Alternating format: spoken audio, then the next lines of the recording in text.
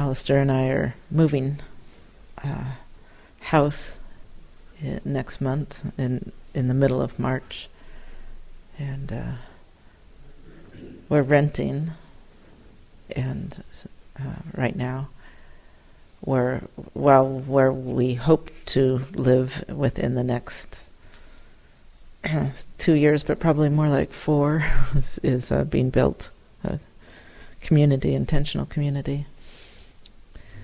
And I found out just a couple of days ago that they're actually going to start showing the house today. And so I immediately started to feel stress, because, oh my gosh, I thought I had another couple of weeks. I thought they'd start showing it in the 1st of March for some reason. But anyway, so I was getting really stressed over, I got to clean it up and blah, blah, blah, blah. So over the last couple of days, I've been working very hard at getting the house very clean, because our lease actually goes through May, and I want to make sure. It's a really adorable house. I think it will be fine, but I think they'll be able to rent it. But I want to make sure, do everything I can so that we don't have to pay 2 rents for a couple of months. I'm reading this little bit by Ajahn Chah this morning about, really grounding yourself in your refuge, and refuge being, that the place that is taking on the training that allows us to realize this place, where our mind can go and our body responds in a very relaxed and comfortable way, where our mind can go that's not dependent on the conditions around us. So I'm thinking about that, and I was like, yeah, that makes perfect sense. That's great. That's a great practice. And I get up this morning, and I've got okay, I'm just going to put aside my usual couple of hours of prep for this morning. It's Dhamma talk, because I've got to make sure that the last little bits are all perfect, and there's cat hairs all picked up, and little trails that Alistair leaves behind all wiped down. So I'm doing this, and I'm noticing it, because there's this conscious anchor and remembrance from Ajahn Chah to, just doesn't matter what the conditions are. Relax. Be okay with the way things are right now, and just, deal with the obstacles that come up from the way you wish they were. So with that as an anchor, I noticed how much my mind was chitter-chattering about, why does Alistair leave his dirty shoes here? Now I have to clean up after these. And I was like, and it was remarkably comfortable, whereas usually I don't even notice the irritation that's building up by making these comments and believing in these comments. He shouldn't do this. It shouldn't be like this. They're coming. They've already shown it now. They started at 10:30. And they're showing it throughout the day. And it was really lovely to be. This is part of the training, the practice that the Buddha laid down for us as we train with these precepts and refuges. At first it can be so, we can feel a little discombobulated. We can feel a little bit lost, uncertain. We start to see things that, because we have this framework now to work within, to train within, we can feel like, this is too hard, I'm never going to get this. But as we relax in, just take refuge in, this is the way it is. I'm untrained. My mind isn't completely enlightened. I'm not, I have some spiritual immaturity. Great, I saw it. I can work with that. I can be okay with the way it is. And I can even be okay with seeing the limitations. Because they're actually only limitations if I make them a limitation. So seeing that these thoughts still arose when I saw muddy shoes by the back door on the floor that I had just swept and mopped. Seeing that these thoughts, these negative thoughts would arise doesn't mean I have to buy into it. Doesn't mean I have to leave my place of refuge. It's just a habit of mind. And now I'm witnessing, oh, I'm not buying into that. There's a thought. That thought arises. How often do I begin to deal with circumstances from a point of view that I want to escape from the circumstances? We have family from Alistair in Scotland, and we have a gift of land should we ever wish to partake of it. We could build a little house in Scotland on a family plot in this beautiful forest. It's actually not a forest, it's a woods. It's called the Scottish Woods, actually. And I tell you, I cannot tell you how many times. I'll tell you, I cannot tell you. Maybe I'm schizophrenic too. I cannot tell you how many times the thought has occurred to me in the last couple of months that we should just leave the United States. We could go to Scotland. They didn't even vote for the Brexit. Is that how you say it? They actually voted against it, Scotland. I was like, yeah, let's just go back to Scotland. There's family there. Could live in the woods. Could build little cooties. We can invite the monks. I could start all over. No, I don't want to do that. I don't want to start over. But that thought has occurred to me. But in reading this of Ajahn Chah's this morning, and he's talking to. I was reading this thing that I've never seen actually before, where he's talking to Ajahn Sumedho, and Ajahn Sumedho has just been in the UK for I don't know how long, but not for very long. I would say somewhere between 6 months and a year, maybe. And he's grumbling about how difficult it is. And Ajahn Chah's going, don't do that.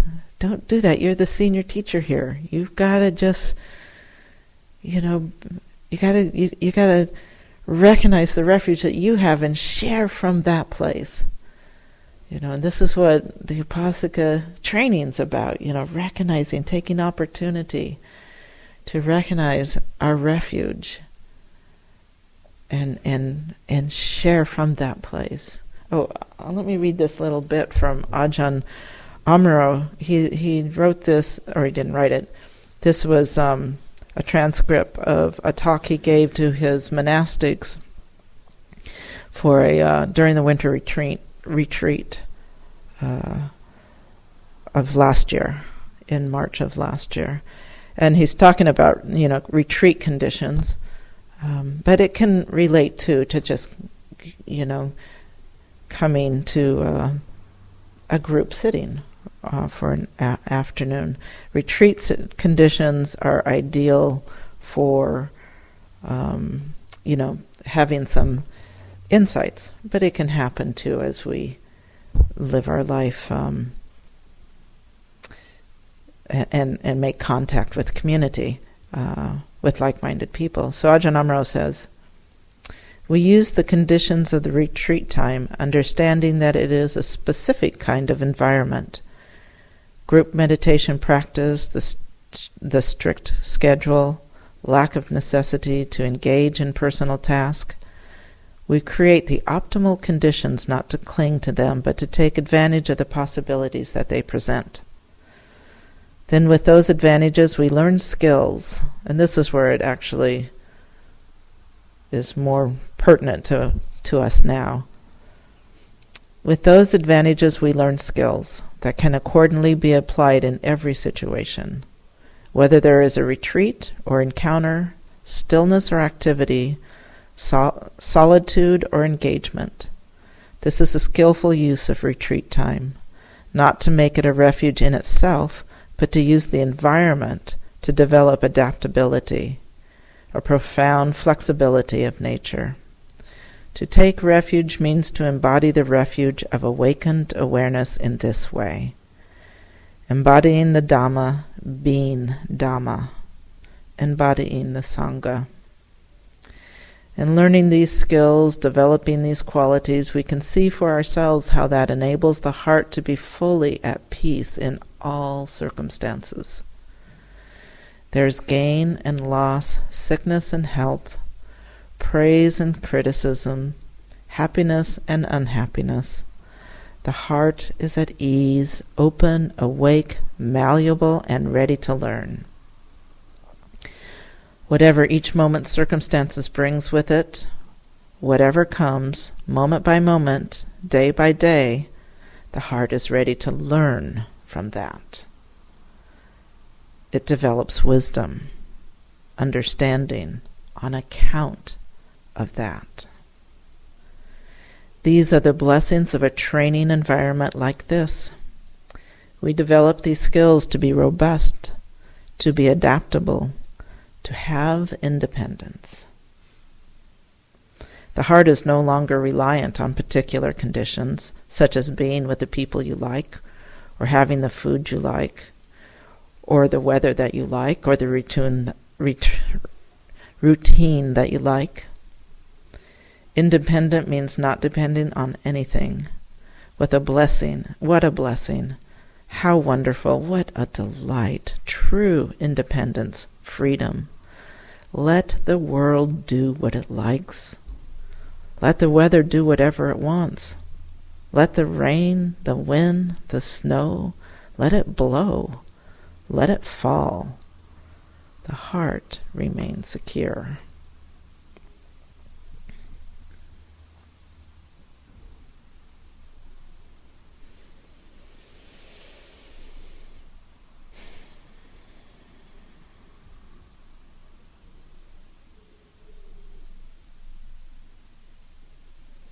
Such a beautiful reminder, the purpose of this training.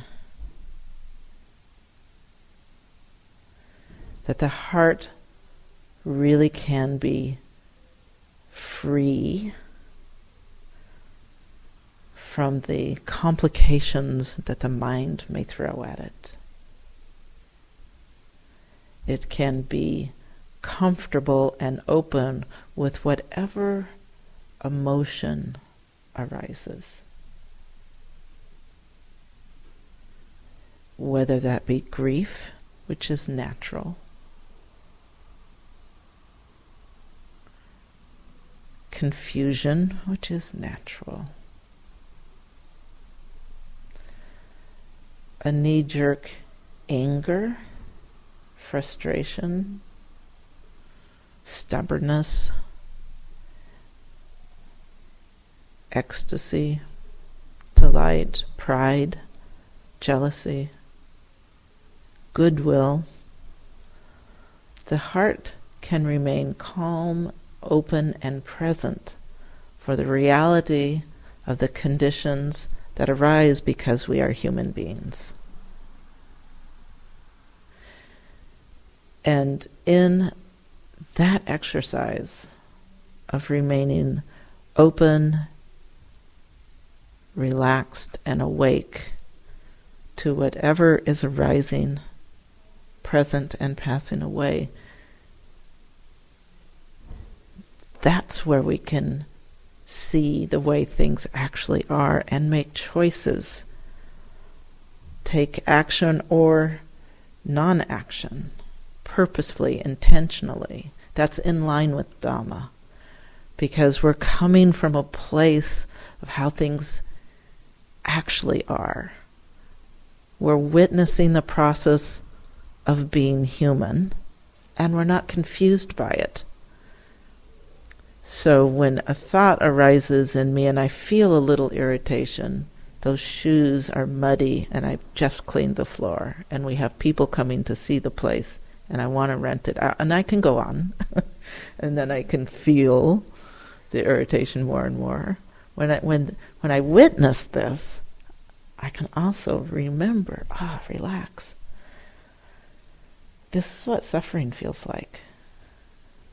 It doesn't feel very good, but it's okay. It's now present. Allow it to pass by not believing in it as something that I actually need to take seriously. And when I do that, I actually immediately have compassion for the habits of my husband that are never going to change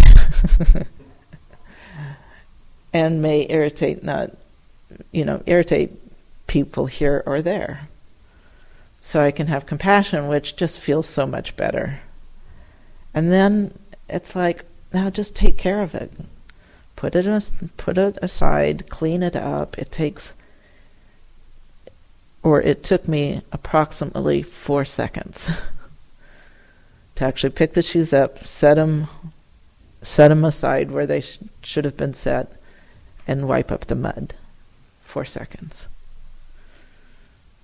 I've given up asking Alistair to not do that because he's not going to remember. It's part of his ADD or something. It's part of his lovely character. And I can be a part of the beauty of being a partner with a habit that has a habit that I don't like, and then in that generosity is noticed, and this person is more likely, and has been more likely as I've learned to be accepting, to be more accepting of, oh my gosh, I have some habits that are irritating to him. I know it's hard to believe. And that feels so good, to have a partner that has the space, the capacity and the confidence to notice, I don't like it when she does this, and I'm okay with that. And I'll just make up for it in this way.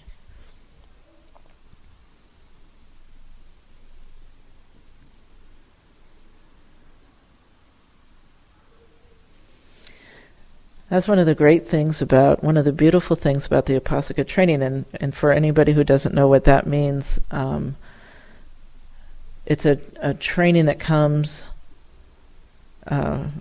this training that we have here, it comes through, actually, it originated in Amaravati with Ajahn Sumedho and Ajahn Amaro.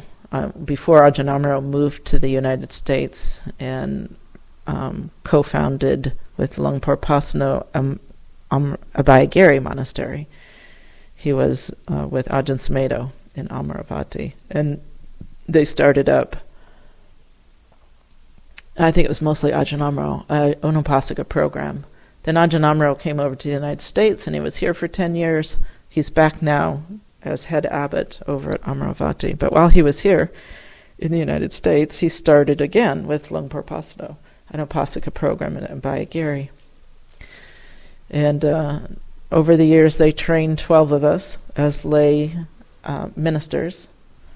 I was going to say lay monastics. As lay ministers and representatives of in the lay form of the monastic system of Ajahn Chah. And so, as I graduated from that program, then I asked permission to start an Upasaka program in Portland, and that's where this Upasaka program then comes out of that. So it comes from the teachings of Ajahn Chah from back in Thailand, through Europe, through into North America, started in California, up here into Portland. And it's a small community of that's just grown by 13, so it's doubled in size. It's quite lovely. That live on the 5 precepts, and we gather together once a month for a little bit more intense period of meditation together, and then talk about how the practice is going, and learn a little bit more about the etiquette of being upasakas in the Ajahn Chah lineage. And it's just really lovely to be part of a community of lay people that have taken this extra step. To just challenge ourselves to seek that refuge, to know our refuge, to use the support of each other to live a restrained life.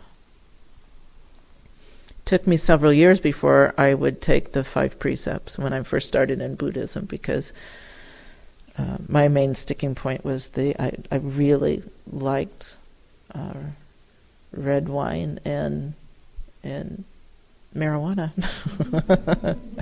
I was hesitating saying marijuana, but I have said it so many times now that I just see new faces and it's, yeah, I just say it. So it took me a while, but I don't miss it now. I will say I do miss the red wine still.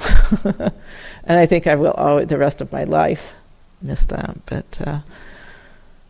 But the benefits of not relying on alcohol or drugs to enjoy life, to enjoy contact, to enjoy community is beautiful and worth it. And the benefits of always having a clear mind, extraordinary actually.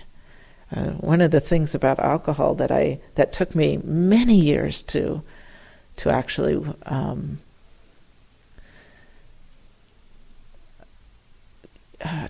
see clearly. I don't know how to say this. To actually understand the benefit of not having it. It took me many years to see the dependence I had on it to enjoy,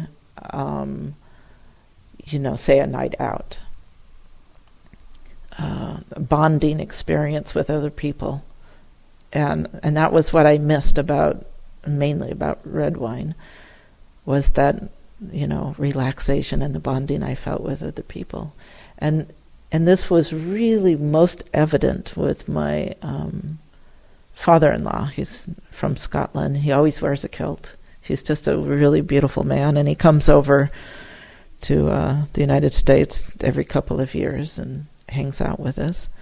But as I first was Alistair and I have been together for about 25 years now. When I was first many years of being part of this new family, he and I were we were like drinking partners. We were the two people that had knowledge about wines and ports and aperitifs and brandies and so we'd spend time going out searching for good wines.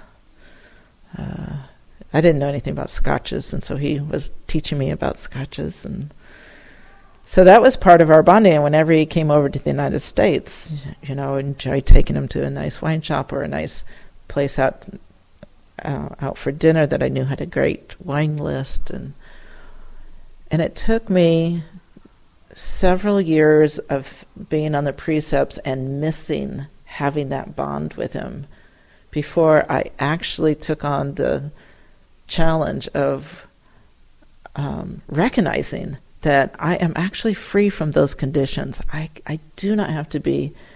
I'm depending. I'm making important what is not important.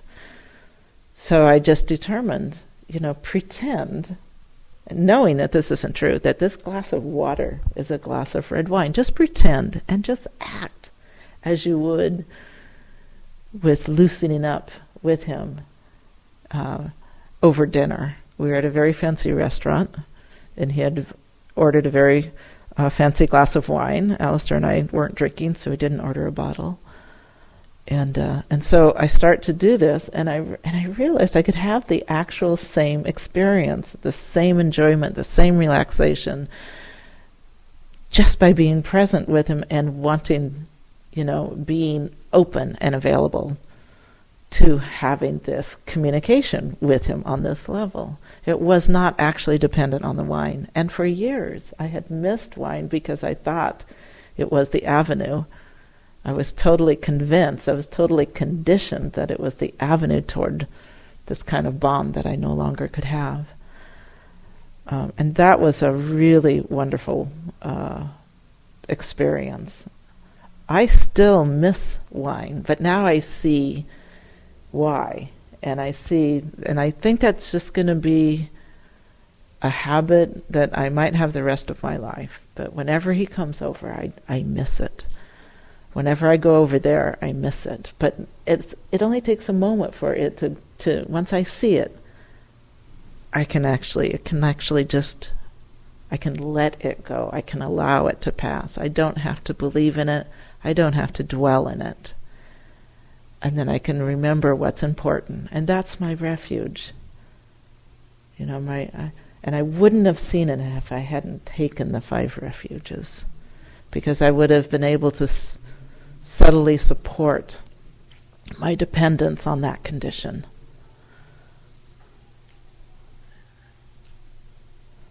So,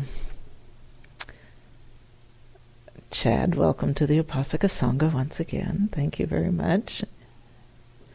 And I just wanted to give a little shout out to other upasakas, new upasakas, old upasakas. Thank you for your practice.